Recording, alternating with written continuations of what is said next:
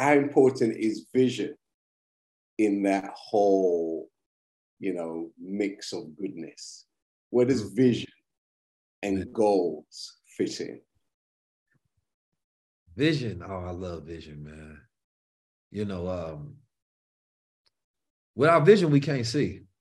I've never seen a blind man drive. Right.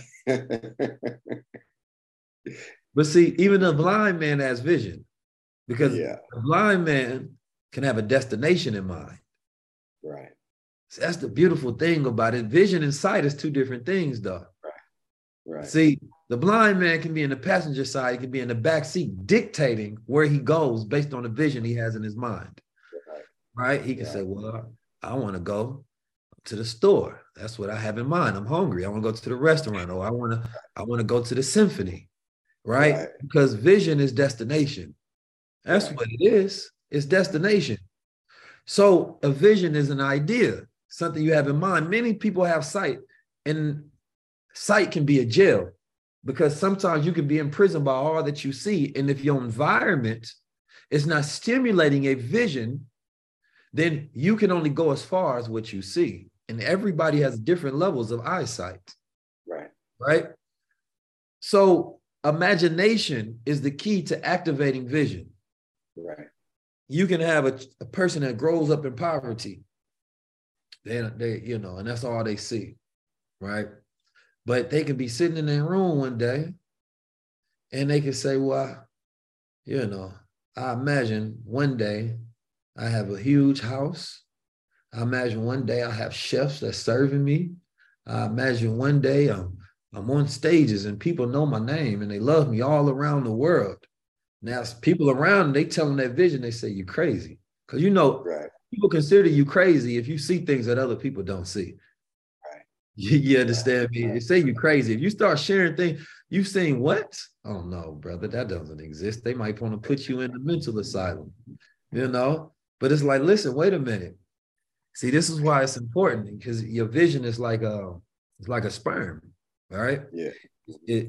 And your subconscious is the egg, right? And you have to take a conscious thought and supplant it into your subconscious and impregnate yourself. Right? What happened when a woman knows she's pregnant? She starts thinking, oh man, what is the future? What is this child going to be? What we're going to name them? How I'm going to take care of myself? How am I going to love them? What school they're going to go to? So having all these visions, they just start popping up. You understand me? Now, there's fear that comes from vision as well. The fear of success or the fear of failure.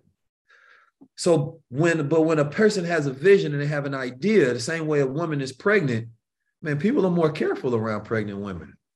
You see a pregnant sister, oh man, sister, you want to go ahead in front of me? Because you got a vision in your stomach. I got to make sure that that's protected. Society as a whole is more sensitive to a woman who is pregnant. Right. You understand me? Because we know that she has something that is being cultivated in the darkness of her womb that is we all have a vision for it. We can see that. We all know within 9 months, that baby is coming. That is something in the human condition that we all know. As soon as you see a pregnant woman, you have a vision for her. So there's a collective vision for all pregnant people across the planet Earth that one day they will give birth. I want you all to understand it's the same thing when you have an idea, right? But see, there's a difference between two people that have ideas.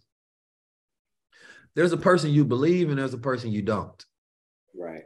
One person tell you their vision, but they procrastinate so much. Right? That you don't think that they're actually going to do it.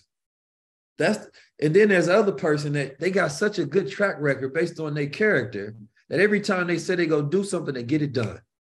Right. But see, when a person that never gets it done has a vision, you don't know if it's true or false. So you might not be careful around their vision.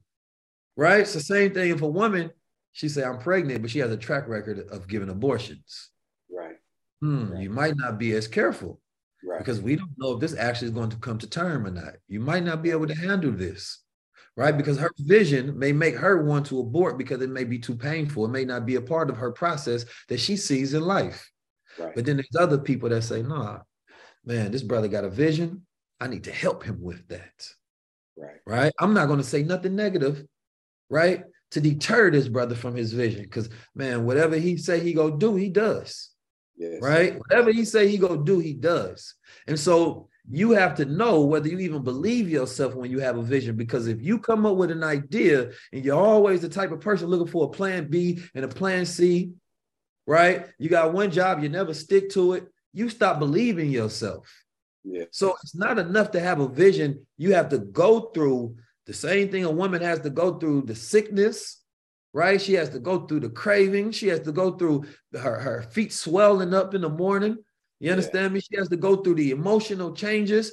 Entrepreneurship and bringing vision to life is the same thing. You don't feel like you might not want to do it. All this is painful. It's costing too much. It's expensive. I don't know. Let's just abort the whole idea, man. It's time for this. Then here comes your support system like a doula. They come around you and be like, nah, I got you, brother. Don't even worry about it. Let's keep that's the term. And you keep pushing and you keep pushing. And the next thing you know, you got a baby. And now you got to take care of it. But vision is the most important thing, which is the cousin to imagination, because without imagination, we have no vision. And if we can properly cultivate our imagination and we can imagine another world, then we create it.